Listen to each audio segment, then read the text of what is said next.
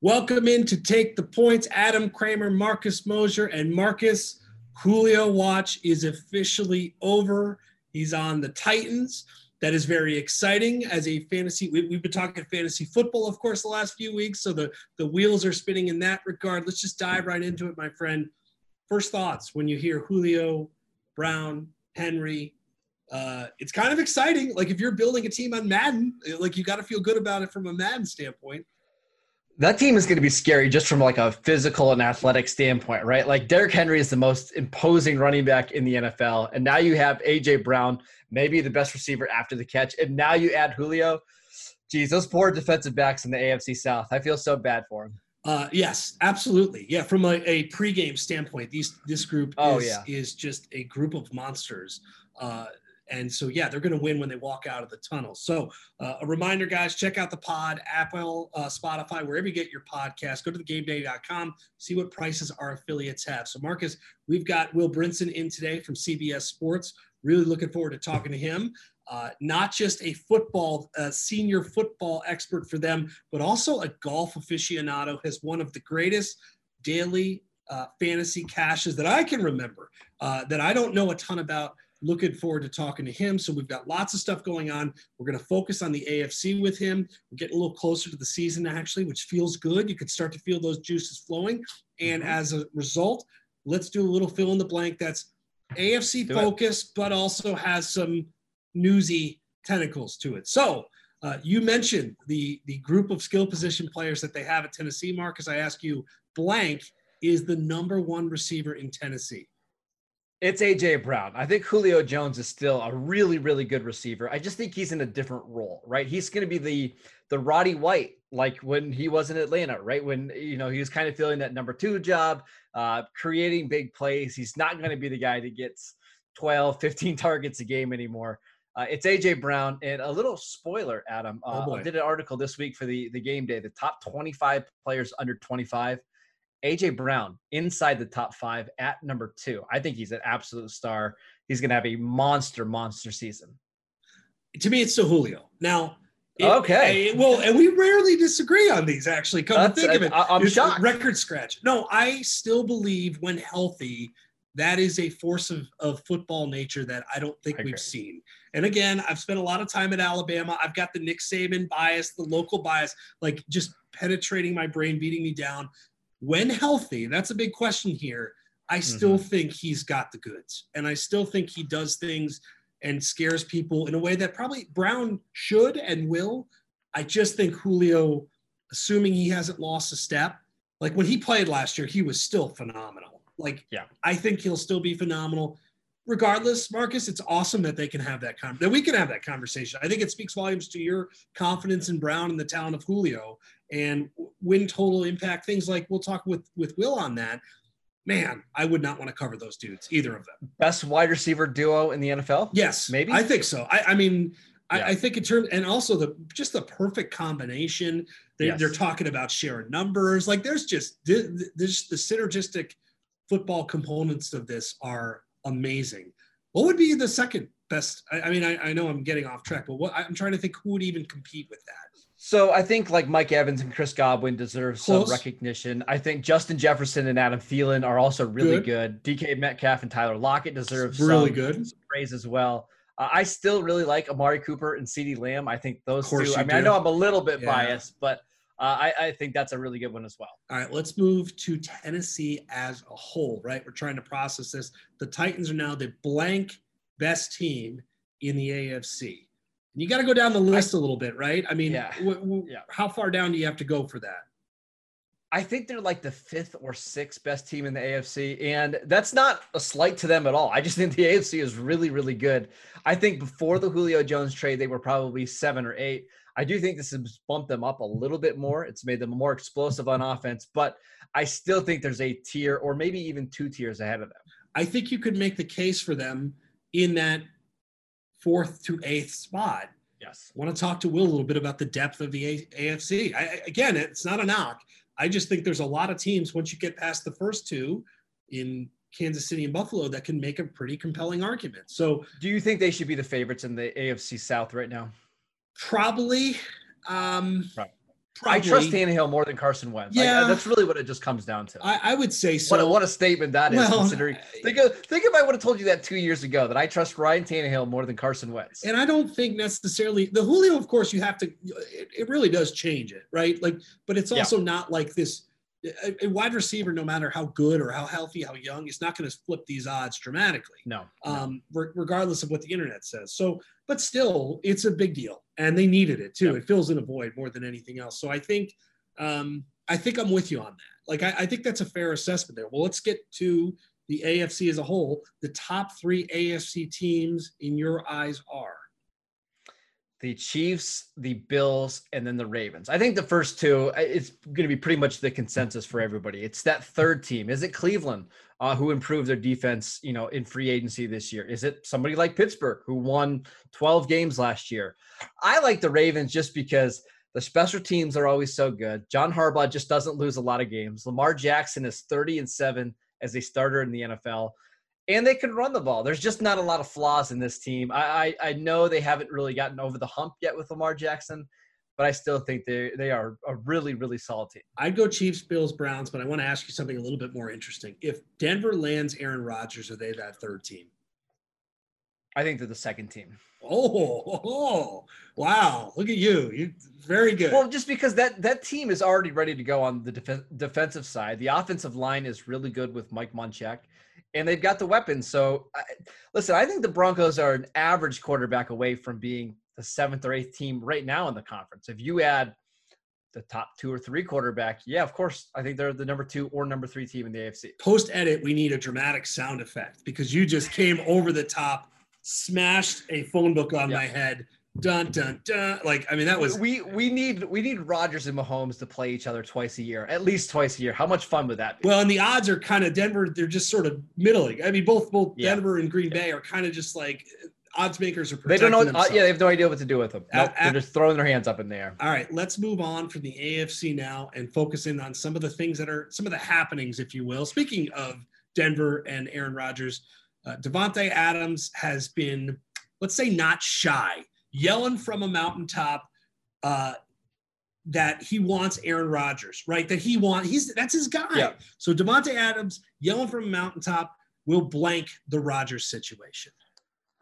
Not help it, right? Because we know that Aaron Rodgers loves Devonte Adams, and we know that he obviously wants him back. This is no new information. Rodgers doesn't want to be in Green Bay because of the front office and the ownership or the president or whoever you want to say that's at top there. He's already said it's not about it's about the people, right? And there's people that are there that just aren't going to leave. So I don't think Rodgers or Adams saying that he wants Rodgers back is going to change anything. I mean, he basically said, like, I'm out of here if this happens, right? Like, politely. Like, I think he's handled it. Yeah. He hasn't quite gone rogue yet. But I'm with you. Like, this is like a back end in terms of organization that, like, drafted Jordan Love. They clearly don't give a bleep about this. They don't care. Like, they have their vision, whether you agree with it or not. Right now, probably not. And so even a guy like Adams, like, if you're going to go a certain route here, you're committing to a much bigger future than even Devonte Adams, which is frankly kind of scary for how good as he's been. Stay in the NFC. Saints. Sean Payton's QB battle will blank the 2021 Saints. I think it'll cripple the Saints because I do think Sean Payton loves Taysom Hill, and even if Jameis ends up being the starter, we're going to see a ton of Taysom Hill. I just don't think you can work like that in today's NFL. Like, you have to have a guy, you have to have the leader. I would credit Sean Payton so much more if he just came out and said right now, hey, Taysom Hill is our starter and we're sticking with him, through the entire season. I think that would actually be better for the Saints, as weird as that sounds, but this 2 QB situation just doesn't work. I'm going to say stall. I have a hard time evaluating this organization, both like the current and the future in terms of just where they are, right? And so I still believe there could be some good years, but I think the debt, like the bill is due on what the Saints have been done. Sadly, they didn't cash in completely, right? Like they didn't, or at least they haven't in a long time. Not in a decade, right? Not in a decade. So it's almost larger than the QB situation, but there's stubbornness involved. There's ego involved. Like, there's a lot of things involved in here beyond just the people that they have. I just think, Marcus, for I don't know what the expectation. We'll talk NFC next week, obviously, which is a really interesting team. I just think it's not going to go well. So if Sean Payton came out now and said that Jameis is our starter and they're basically just going to make Taysom, a tight end or a wide receiver, what would you project the win total for the Saints? Because I think that does change the equation a lot. I'd like that, by the way. I'd say, would that be a good thing? That feels like the best possible scenario the scenarios, right? And then I also think you could get some good value on New Orleans to win that division, right? They won it last year with Drew Brees basically being a shell of himself and Taysom Hill starting a handful of games. So I would feel much better about that team. 11, we got to get 17 game schedule. We have to adjust. Is that an 11 win 10? team? 10, 11, somewhere in there? 10, probably. They did lose quite a bit on defense. They lost some offensive linemen. 10 to 11 feels right, though. And that's a playoff team in the NFC. You hopefully have a healthy Thomas.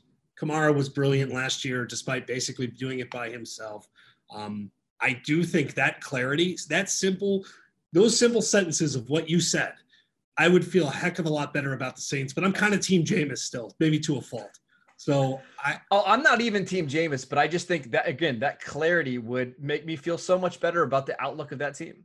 Well, we'll have to see what happens. Now, we will see what happens here we talk to our next guest, mix of golf, mix of football, mix of fun. One of my favorite people on the internet, Will Brinson, joins us next. We'll talk to you guys soon. Very happy to welcome into the pod Will Brinson, senior writer for CBS Sports. And Will and I share a lot in common. We like football. We like gambling. We like golf. We like golden tea, right, Will? We've crossed paths here via the internet over a lot of different scopes, whether it's sports or gaming or otherwise. Yeah, that's pretty much my entire life. And outside of we like mowing lawns. Yes. We like cold beer. We like cold beer. Marcus is in this group as well. There's a lot of us in that group, I guess, as you expand it. Will, no, I've got to, before we dive into the AFC, and thank you for joining us, I want to talk. Sure. I remember I'm on the internet one day. I'm on Twitter, perusing my normal thing. And I'm looking through, and there's a tweet up of a daily fantasy contest. I want you to fill in the blanks of everything that's going on. And it's Will Brinson, and it's $80,000. And I'm like, wait, that Will Brinson? And so take us through what it was, the nervousness. That's a cash, man. That's a major cash. So take us through what event it was, the day it was, and all the things that went into it. Well, so I buy. Actually, I guess I cheated this one because I didn't get the outright. When I hit an outright on a golf event, I buy a hat, like a rope hat from that event. As you can see, I actually bought 5 waste management hats because it was the Waste Management Phoenix Open. And I've been doing golf DFS for a while now. Probably 2-3 years or something like that. Dating back, and I run models and do all this stuff. I'm pretty serious about it. And I'd put together a team. Brooks Koepka was the guy that won it for me. But I had gone into the week. I was like Brooks Koepka, Scotty Scheffler, no Jordan Spieth or Xander Schauffele, who were the other guys who were kind of at the top. I had Justin Thomas in there, and his grandfather died that week and he played awful. Then he eagled 17. I had gone into the weekend Friday. It's a $15 entry, 65,000 people, 200K to first. I go to Friday at first place. I woke up Saturday morning. It was on your DraftKings app, it says winning $205,000, $208,000. You're like, I don't even like this. I'd rather be winning $1,000. And then you don't even want to be winning that much going into the weekend. And get to Sunday, with the natural ebb and flow. If you're winning, you fall back at the beginning of the day because you don't have any golfers at the back of the tournament. You have guys at the top. And so I'm starting to lose. And right about the time my wife and son, it's Super Bowl Sunday, my wife and son come back home. We're not traveling because, COVID. They come back home and they're like, hey, how was your weekend? What's going on? I'm like, please leave me alone. I'm not trying not to tell them about the sweat. And I got to do this pregame show for CBS. And so I go up in my office, and I'm up in the office preparing for the show. Koepka holes out for eagle to take the lead. All of a sudden, I leap back up, and I'm in first place. I win $200,000 again. I'm flipping out, and I know that this show is coming, and so we have to get on the air. We're doing this live stream leading up to the Super Bowl, talking about our favorite bets, and I am checked the bleep out. I am glaring over here at my TV, and I'm supposed to be hosting. And they're like, hey, do you want to move on to the next set of props? I'm like, yeah. Like, let me hold on. Brooks is putting. And so we get to 18 and I'm in first place. I'm winning 200 grand. And all I need is for Scotty Scheffler to tie or beat Xander Schauffele on 18 for 200 grand. And again, I'm on this live stream and I'm just not paying attention. Like the other guys are having to host. Scotty hits one, his approach shot short of the green. Xander's drive is wayward up on this hill in the rough. And I'm thinking, yes, let's go. And then that little mofo stuffs a shot inside 5 feet from that rough on approach, makes his putt. And it's actually lost 120 grand. Oh no, this is a sad story too. I did not know. I won 80 grand, so I'll take it. But it was leading into the Super Bowl. And, like I was on a buddy of mine sent this text to a group chat and was like, look at Brinson. He's doing the stream. He's not paying attention. Then I sent one back. I was like, here's why I'm not paying attention. They were like, you just want, like, wait, what? And it was pretty wild. I mean, it's obviously the biggest gambling cash in my life, but yeah, I mean, Brooks Koepka, I'm hashtag Team Brooks forever as a result of that cash. And then one more follow-up. So you've got your sight on 200 grand. Like, I think we've all, not to that scope, honestly, but we've all been in that emotion of like, oh, like me, it's normally when I'm gambling, like at a slot machine, right? Like okay, I still won this and I probably should have walked away before I deposited this in. So what are the emotions when you have a massive score, like a score of a lifetime, which could have been double that? Like, how do you manage the immediate aftermath of what's going through your mind? And also work, by the way. Yeah, I mean, like, I really didn't. I mean, I think I lost. I had the Chiefs in like the overs. I was like, hey, whatever, who cares? Like, whatever. I really didn't care about that Super Bowl very much at all, which is weird, because I'm an NFL guy, and it's Super Bowl at home, first time in like 10 years. So the whole thing was just very bizarre. I think part of it was having that number there the whole weekend and knowing that it was legit. Like when you get 6 of 6 through and they're all at the top of the leaderboard, you feel like you got a shot. You just need something to happen. And then being down and being out, like at one point I was winning like $500 or something like that. Or so it was gotten to the point where I was like, oh my God, this is taking a turn for the very, very bad. And then all my dudes started making birdies and eagles. And so, I don't know. I sort of blacked out, I think. Like that's typically what I do. Like, I don't get in those spots. Like I'll get emotional. Like I'm like, come on, like, let's go. Like I'm cheering it on like a dumbass fan, but mostly I just black out and hope that my guys win. So Will, did you tell your wife like how much money you were winning at any point, or did she not know at all? So no, I didn't mention it at any point, but I did text her and was like, check this out. And she was like, wait, what? And it's a good thing I did, because I tweeted that. I was just tweeting like, I love you, Brooks Koepka.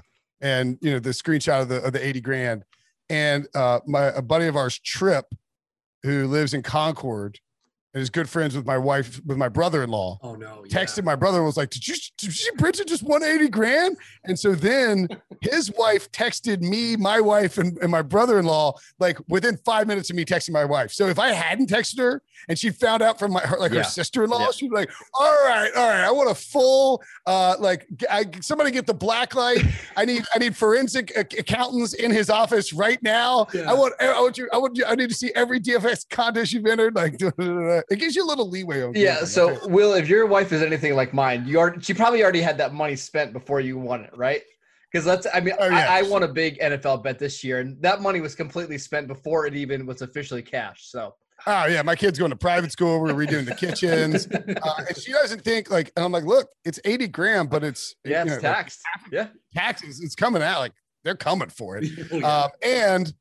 Like in her mind, I won $1 million.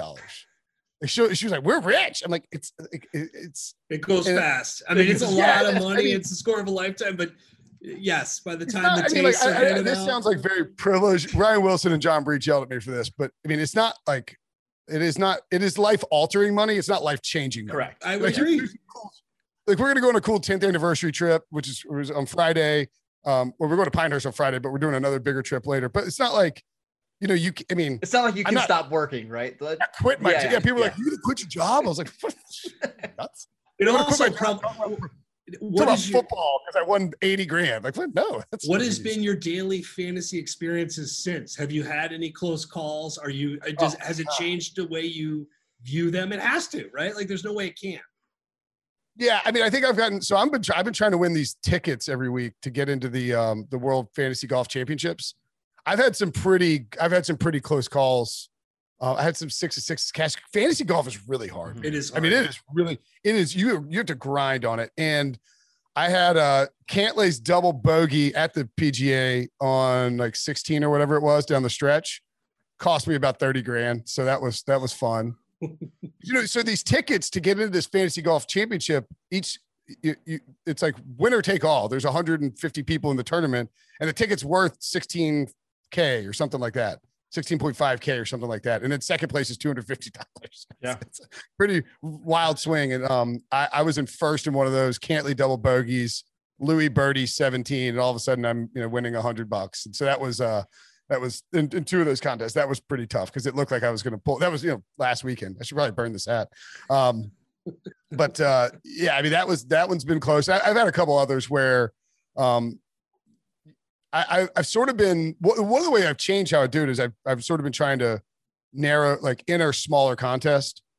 Maybe the freedom you get a big score like that, you can adjust your bankroll and you can enter, maybe enter the $200 single entry, where if you cash, you're getting 5 times your entry, but it's easier to cash. Like, you don't have to have a 6-6 that's running really hot to actually make some decent cash. Wow. Yes, all of it. And before we get you out of here, we're going to get US Open picks, by the way, too. But let's transition to football, the sport. Palmetto Open talk. Maybe that other big tournament coming up. But yes, the sport that you were very distracted from, that frankly I'm distracted of immediately. But Julio, right? This is a thing that has actually happened. Julio Jones now with the Titans. Will, I guess my first question is, how terrifying are those skill position players? But also, what is the basic question is, what is the impact of a move like this, assuming the guy can stay healthy? Yeah, I think it's pretty huge because if, like, look, Julio, I said before that if you wanted to bet the Titans, you needed to bet the Titans before the possible trade because they would probably become the favorites, and they did flip ahead of the Colts. I don't know that necessarily. I think our CBS Sims or whatever had it as a half game improvement and a half game decline for the Falcons, which is probably about realistic for the value, even of a Hall of Fame wide receiver. That's just the nature of football. One guy, like the impact of one guy, while big, is, when you actually look at the simulations and how it works, not as big as you might think. And maybe Julio's not worth making the Titans favorites. I still think they're the best team in there. The problem for the Tennessee and why they had to make this deal was that their second wide receiver is Josh Reynolds, who they signed at free agency. And that's Corey Davis and Jonnu Smith. And then, I mean, they were perilously thin at wide receiver before they traded for Julio. I still think they need a little more depth, but this gives them a little bit of wiggle room. It'll be curious to see, is he going to be happy if he's getting, he's chopping targets with AJ Brown. They're a run first team, but maybe the defense is bad enough where this team ends up being in a lot of shootouts. It looks like it could be pretty terrible. I think Bud Dupree should improve their sack total, but this is it's not a great defense. And I do have questions about Tennessee as a whole. I kind of think Jacksonville is an interesting bet. If you really believe in Trevor Lawrence to win the division, just because Carson Wentz could still suck.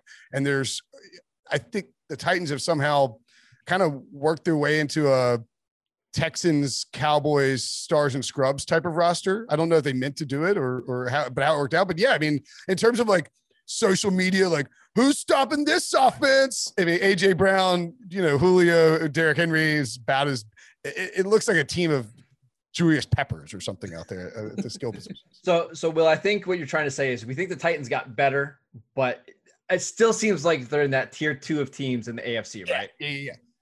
I've got Kansas City, Buffalo, and Baltimore in the first tier, and I could be talking to Kansas City, Buffalo, and then like Baltimore in the tier 2 of its own, and then Cleveland, Tennessee. I put New England in that next tier, maybe Miami if you want to as well. I have the Chargers in that next tier too, but I'm really high on the Chargers this year. And then obviously the Broncos with Aaron Rodgers would shake things up a little bit. The AFC is loaded, right? That's my biggest takeaway is if the Titans are the 6th, 7th, or 8th best team in the conference, it's just the best I think I've seen this conference in a long time. I would agree with that. And the NFC is really I know we're talking AFC, but just to juxtapose it, I mean, if Rodgers doesn't play for the Packers, the NFC is suddenly like crazy thin because you have the NFC West, which is loaded, but nobody's going to prop up the NFC East, even though I think most of those teams got better. The NFC North with no Rodgers is wide open. Yeah. And real bad. I guess Minnesota's the favorite. Surely Detroit can't win it, right? And the NFC South, yeah, I think Tampa could be dominant. New Orleans is a huge wild card, and then Atlanta is obviously getting worse as they go on to Carolina, still a toss-up. So, yeah, I mean, I think the AFC, if you're looking for a bet, what's the AFC probably in the Super Bowl right now? -2 or -3? Yeah. Maybe it might even be more. It might be like -5, but I think that's actually a decent little look right now because people are so enamored with Tampa Bay. You're more likely to get a high-end team in the Super Bowl out of the AFC than you are out of the NFC. Well, I'm staying on that thought. Are we doing maybe the same thing with the Chiefs? Like, I get it. Like, Mahomes, they invested in the O-line. People in the Julio spirit were kind of just playing fantasy football, right? Like, oh my God, this is a super team. And yet you look at the odds in a really good division, 2.5 to 1, basically, to come out of the AFC. That seems, you mentioned the Chargers, right? Like, I love the Chiefs. I love Mahomes. It's a bet that I get why people would make, and yet with the sheer depth of the conference growing, it becomes to me less of there's not a lot of value there, I guess is what I'm thinking. Would you agree? Yeah, I mean, there's no way I'm betting the Chiefs at 2.5 to 1 to win the AFC. What are they going to be? Let's say everything shakes out in sort of a chalky fashion. Look, the Chiefs don't even have to get the 1 seed. If you don't get the 1 seed, then you got to play an extra game to get through the playoffs. Yep. And football's random as hell. The Chiefs got throttled by the Buccaneers as big favorites in the Super Bowl. We've seen, they lost to Tom Brady in the Patriots because Dee Ford lined up off sides. It is a oblong shaped leather ball that grown men are running around with. It's going to take funny hops and weird stuff's going to happen. And you look at I know Baltimore can't get past KC, but it's going to happen at some point. It has a very Pistons Jordan feel to it from the 90s with that. The Bills can beat the Chiefs. The Bills are the best roster in football, top to bottom, I think. Just in terms of pure depth and the Chiefs is shinier and prettier, but it's there's probably a car comparison there. Like the Chiefs are a Ferrari and the Bills are like a really, really nice Lexus, or I don't know what they would be, but like they're very trustworthy. And I think Josh Allen proved a lot of us wrong last year, clearly with his performance. The Chargers, I think a coaching upgrade is going to take them to a different level. We've seen the Raiders mess around and beat the Chiefs. So there's just too many teams. The Browns, had the Chiefs on the ropes. There's too many teams for me to take that 2.5 to 1. I don't even know that. I haven't really looked at the AFC odds. Looking at the Super Bowl odds, I don't know how you guys feel about this, but it almost feels like with Super Bowl odds at this point that the books are so scared to get burnt by long shots that there's almost no value out there. We were talking about this yesterday. Maybe it was the Titans maybe it was the Chargers we're looking at. The Chargers were like 35 to 1 to win the Super Bowl. I mean, I'd bet them at 50 to 1. 35 to 1. I mean, come on. Like they're the same. They're not winning the division, I mean, more than likely it feels like all these odds are just half as short as they should be. And there's just not a ton of value in actual Super Bowl odds. It's parity, but it's not super parity, right? Like there's parity here. And you look at it. I'm looking now at DraftKings. Chargers 33 to 1, Titans 28 to 1, Dallas 28 to 1, right? Indy 25 to 1, which to me, no, thank you. I think 25 to 1 that Carson Wentz doesn't get benched this year. That's more likely. I would agree. Marcus, are you of this group of where do you, Miami 30 to 1? No, thank you. Right. Like there's a lot of I think it's a really good point. Will, I don't see a ton of value in looking at this stuff, at least some of those mid-range things. If you can get somebody off the pack, Washington, if you want to do that thing, maybe, but I completely concur. It's just frustrating because the Chiefs are so cranked up as a favorite that logically, the Broncos, this is the Aaron Rodgers price, but they're 27 to 1 with the Super Bowl. I'm like laughing, spitting, like Drew Lock's 27 to 1 with the Super Bowl. I get you got to put the price up there. You're talking about when the Chiefs are that big of a favorite, and I'm trying to see where they are. I'm just looking at my local because I just happen to have it open. 5-1 Super Bowl. I got 5-1. Yeah. If the Chiefs are 5-1, then these other teams should be like 40-1 naturally. Yep. There's no value anywhere across the board on these unless you just have, unless you just know that. I mean, maybe the Saints at 33-1. If you know that Jameis Winston, or you have a hunch that Sean Payton's going to get the most out of Jameis Winston, maybe some value there. I mean, I guess the Vikings at like 50-1. If you can look yourself in the mirror and say Kirk Cousins is winning a Super Bowl, go for it. I just don't see a ton of value really anywhere out here. All right. Well, what about a sleeper in the AFC to just win the conference? Because I'm looking at some of these teams. The Titans are 13-1. The Patriots 16-1. Is there a team that stands out to you that could potentially get hot in January? I do think the Patriots at 16-1 is a standout for the AFC. Now, again, you're going to have to beat, several quality teams in the playoffs. You're going to have to get past the Bills to win the division. I don't really hate the Bills at 6-1, I guess. I really like their roster. But the thing about New England that interests me is, one, Bill Belichick kind of went galaxy brain, like economist on us this offseason, where it's like nobody's spending because nobody's any money, but I've got money, so I'm going to spend. And these guys are signing shorter deals because of the COVID offseason. And I really think it was smart. And he got players that fit what he wants to do. The Kendrick Bourne, Nelson Aguilar thing is a little weird, but they did need more just average players at wide receiver. I love Jonnu Smith. I love Hunter Henry. I think they'll get the most out of them. Cam Newton, I understand that Patriots fans didn't want to like Cam, but they were willing to trust Bill. And when things went south for Cam, they were like, this guy terrible. I knew it. He doesn't have it between the ears. That's not even a good Boston accent, but you know what people yell about Cam. I wasn't even trying to do a Boston accent, honestly. The thing about Cam, though, he played pretty good in his first 3 games. And then he got COVID. And I don't know, like, I'm not trying to make some scientific link here, but it is really weird that of the primary athletes that we've heard about that have suffered COVID after effects, Evan Fournier in Boston, Jason Tatum in Boston, Eduardo Rodriguez for the Red Sox, and Cam Newton, who played like absolute crap when he came back from that COVID case. It is odd. It's just a coincidence that all these Boston area guys, like, I don't know if it's like a different strain or something or whatever it was, but these guys got COVID and were really struggling with it afterwards. And I think Cam was in a new offense in a shortened offseason, on a new team with crappy weapons, and he played pretty well for the first 3 games, got COVID, and then maybe it just knocked him out. And so I'm willing to give him more of a second chance here at 16-1 than I think other people are. And you have now the break glass in case of emergency Mac Jones thing. Well, I also wanted to throw in that offensive line got better this offseason. Like, I know they lost Joe Thuney, but they brought in Trent Brown, who played left tackle for them when they won the Super Bowl. Now he's going to play right tackle.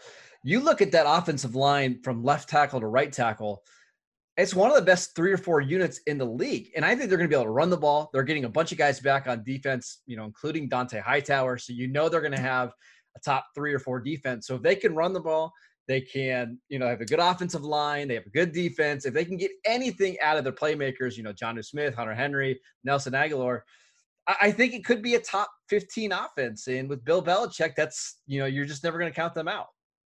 You're never going to get the Patriots at this price either. No. Agreed. This is as down as you're going to get them. I bet them to win the AFC East.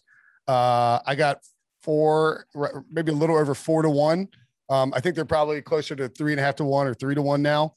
I still don't mind it. I mean, look, they were, they had that game against Seattle early in the season where they, Cam got stuffed to the 1-yard line. They had a couple other close games where if they win them, suddenly they're right there in the division. Now, I think Buffalo is a much better team and a much better roster, and Sean McDermott's a great coach and they have a better quarterback, but it's Bill Belichick, and you got pissed off Bill Belichick. Yeah. Right? I mean, Tom Brady just won the Super Bowl in his face. He knows what people are saying. He knows the streets are talking, and they're saying, hey, Bill, you missed the playoffs and Tom won the Super Bowl. I mean, it's like, we didn't think we'd get a clear, designation about legacy and all that in 1 year, but Tom won the Super Bowl. So I think Belichick is mad, is going to try and, make some noise. And I think he's got as Marcus points out, sort of the underrated weapons to do it. Well, what do you do with the AFC North? Like we talked about the Chargers and the Bills and the Chiefs and New England, and then Marcus and I have kind of done ping pong, I feel like, with this division, and we'll continue to do so. So you've got the Ravens plus 125, you've got the Browns plus 145.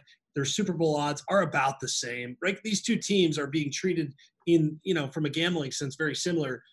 Do you have a lean on one of them? Is it going to go back and forth? Do you think it's close? How do you treat them? I mean, you guys can tell me, maybe I'm being a little too rigid in my stereotypes here, but I just can't get behind these Browns odds. Like, it's still Cleveland. And I love Baker Mayfield. I think Kevin Stefanski's a great coach. They have an awesome offensive line. It's a leap too far for me for them to be like 15-1 to win the Super Bowl and to be the same odds as the Ravens. I mean, the Ravens are stacked. Like, maybe you can have issues with their pass rush, safety, but this is a Baltimore team that just wins a ton of games every year. They had a down season last year with some unlucky events, and it was a tough year for everybody. I don't put as much stock into what happened in 2020 as it relates to future outcomes, I think, quite as much as other people do. And so while I think Cleveland is really good and probably the second best team in the division and can certainly win the division, Baltimore, for me, if you're getting plus money on the Ravens to win this division, I'll take that all day. I feel the same way, Adam, because I think this Baltimore team had the season from hell last year, right? With all the COVID stuff. I think they went like 20 straight days without having a practice because of all the COVID stuff. Lamar Jackson missed time. Mark Andrews missed time. J.K. Dobbins missed time. And yet they were still really competitive. And I also don't think it hurts that Lamar won his first playoff game last year, right? So I think seems like it's going to build some confidence. They revamped their wide receiver room. They've talked about improving that passing game with Greg Roman as the offensive coordinator. I don't think they're in the Chiefs level, but would it surprise anybody for them to win 11, 12 games this year? Absolutely not. So, Will, and also sorry, I was going to say the Browns. The other thing about Cleveland is that, this is not some revelation, but you go and look at the expected win-loss based on your points scored, points for and points against. The Browns were a 7.7 win team last year and won 11 games. That is a major. If you do analytical regression discussion about win totals at all, that is a huge red flag for the Cleveland Browns. Even as a new coach, weird offseason, it's that one's on my radar. I think they had plenty of single win or single digit wins. Maybe I'm wrong, but that one's certainly on my radar for Cleveland, maybe taking a little step back. One more team in that division, Will. This podcast has made it clear how it feels about the Pittsburgh Steelers. Despite, I love Najee Harris, dude, college guy, 230-pound ballerina. He's going to do amazing things. I'm pretty confident of that. However, ... Pittsburgh Steelers, where do they factor in all of this, if at all? Yeah, I mean, I said last year that the Steelers were going to finish. It was sort of a bold, dumb prediction. You get to August and I start to get a little too cute. We can all get weird. I get it. Oh yeah. It's like when I'm setting my DFS lineups at 1 a.m. and I've indulged in some some chewy fruits and I'm having a glass of bourbon and I'm like, oh, who's gonna. That's how I hit Phil Mickelson first round leader at Wells Fargo, because I was like, it's lefty week. It's lefty week. Some of your best and worst work come in those situations. Not just you, by the way, mine as well. Of course not. Yeah, I galaxy brain myself into talking into this, the Steelers are going to finish last in the division behind Joe Burrow and the Bengals, and then of course they win 11 straight games. I don't think my thought process was crazy though, because of the way that they finished, and I have major concerns about the Steelers team. One, they didn't address the offensive line. The offense, I mean, that is the crux of what Pittsburgh has really operated on for years, is having a good offensive line to prop up Ben. So they're gonna have to get the ball out really quick with Ben again. He threw 600 passes last year.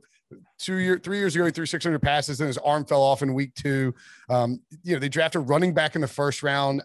Look, Najee Harris, I'm with you, Adam. He's a great player, but I mean, he's not even analytics anymore. It's basic common sense. It's the Julio factor too, right? We're going to do the same thing with Najee that we're doing with Julio. Yep. Right, exactly. And then defensively, the budget pre-loss is, I know that they think they've got guys in house that can step up. Alex Highsmith, for instance, but the Bud Dupree loss is a pretty big one. When he went down with injury last year, that defense took a turn for the worse. They have stars on defense. I have questions about their cornerbacks, and TJ Watt's going to see a lot more double teams. They should be good on defense. I don't know if they'll be top 5 on defense. So if the offense takes a step back because of the line and the defense takes a little step and is only top 10 instead of top 5, or even top 15 instead of top 5, I think they could be. I think this could be the year they finish last in the division. They also had some incredible luck last year. They played 7 backup quarterbacks in a 16-game schedule, that's just absolutely insane. And then, this is a defense that is designed to beat up on bad quarterbacks. Whenever they faced a good quarterback, they traditionally get shredded. So to play basically half the season against bad quarterbacks is extremely lucky. I will say, though, they are currently plus 400 to win the division. And I think you can get some value there because I do think they're going to win maybe 10, 11 games because they do have a good defense. And I think the offense can have enough. I think they've got enough firepower. So I think there is some value here with Pittsburgh at plus 400. Let's wrap this thing up where we started, of course, which is golf. Will, I have tried, okay? Marcus knows my struggles with trying to find a winner. I've been a week off. It feels like I'm in on Colin Morikawa. Boom. I think you could probably 11 get it. outrights. Oh, I've hit 11 outrights this year. Okay, well, wonderful. It's insane. Like I had Patrick Cantlay last week. Like Rahm gets COVID with a 6-stroke lead. I win in a playoff. It's like, what is happening? This is the most absurd heat check of all time. That is amazing. First of all, that you were on the other side of that because we've talked about people that were on the Rahm side. Have you looked at U.S. Open odds yet? And do you have any early feelers out there for everybody listening? Yeah, I mean, I will. I'll say a couple of bets that I think are interesting, and I don't even see them up just because it's top finishing position. But I would say my boy Scotty Scheffler. If you look at his major record, he has been he hasn't closed, and I don't know that he'll be there to win. I'm going to bet him because I will be betting on Scotty Scheffler when he wins his first. He's my favorite golfer. When he wins his first tournament, I will have him because I bet him every week. So I will bet him outright at the U.S. Open. But I think top 20 and top 10 for him are really good bets that can pay off nicely. They'll be pretty good odds because you're talking about a major field. And if you look at I'm just going to bring it up really quickly. By the way, Rahm at 8-1, despite the fact that he's going to have 2 days to play. But he was playing great. It's fascinating. I'll be interested to see how that's bet around a little bit. Now, you know what you can do at sportsbook.ag too. And I don't know if you can do this at all the non-offshore spots, but hypothetically, if you were to bet at these, you can parlay huge tennis favorites with John Rahm to get Rahm cooked up to 20-1, which is I'm probably going to pepper Stefan Tsitsipas and Rafael Nadal over the next couple of days and parlay with Rahm and try to get building them. Just keep building them. That's amazing. Full-blown degenerate here, by the way. Will, we need to get Adam to start betting on top 10 and top 20. We've been trying so long on this podcast, but he just takes outright winners. It kills him every week. I'm stubborn, Will. I want that win. You need to find one guy to go top 5, top 10, top 20, and outright. And then that way you can set it up where you do a quarter unit on the outright, half unit on the top 20, and so if he wins, you're going to win huge, but you can still, profit. Scotty missed the cut at the 2019 US Open, but he has in 2020 and 2021, he's played the Masters and the PGA and hasn't finished lower than 19th. With 2 top 10s and 1 top 5 at the PGA. So I know US Open, a little bit different beast, but I think his game applies anywhere. So I'd be interested in that. And then I saw my buddy Kyle Porter tweeted this out. Over the last decade, Xander Schauffele, 100% top 10 finishes at the US Open. So just bet Xander at top. I mean, he'll probably be plus at some point. 155. Just bet him top 10 at the US Open. He's going to get involved. Probably not going to win. But certainly Xander is a guy that'd be interested in. As far as outrights, I've got a couple that I put in a while back. I mean, I put in Will Zalatoris. I think I put in Max Homa. Those are sort of more longer shots. I would say that Rahm is definitely interesting because he's playing great golf. He's a Torrey Pines guy. That's just if everything fits his game.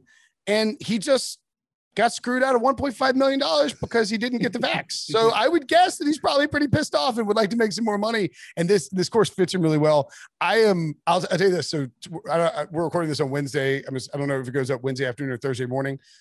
If you look at Dustin Johnson at the Houston Open before the November Masters, he was on fire. His form's been terrible lately. He's 15-1 at the US Open. That is a long number for DJ. If I'm going to watch his first round at the Palmetto Open down there in Low Country here in South Carolina. Home course, wide open fairways. If DJ is striping, if he's hitting his irons really well and playing good golf and rolling the putter, I'm going to go ahead and take him at 15-1 now because that's too long of a number for a guy like him. I'm not going to get suckered into Tony Finau again this week.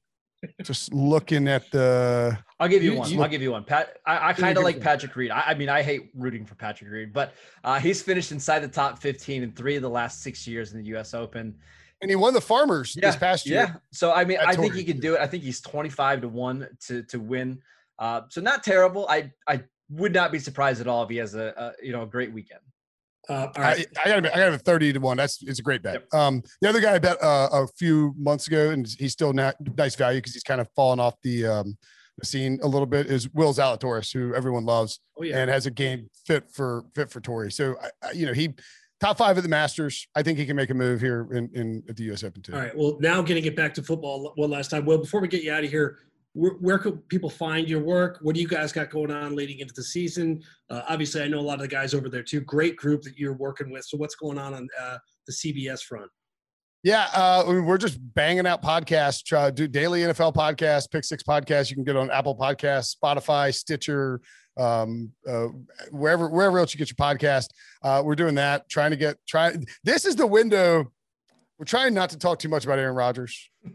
It's getting like, and I don't mind talking about Aaron Rodgers or Julio, but it's those are so big just in terms of, like, if you do a radio hit, you're like, all right, like, all right, you want to start with Rodgers? You want to start with Julio? Like, which one do you want to start with? We're not even talking about Deshaun Watson. He's like, Deshaun Watson's off the radar, which I'm sure Deshaun Watson likes.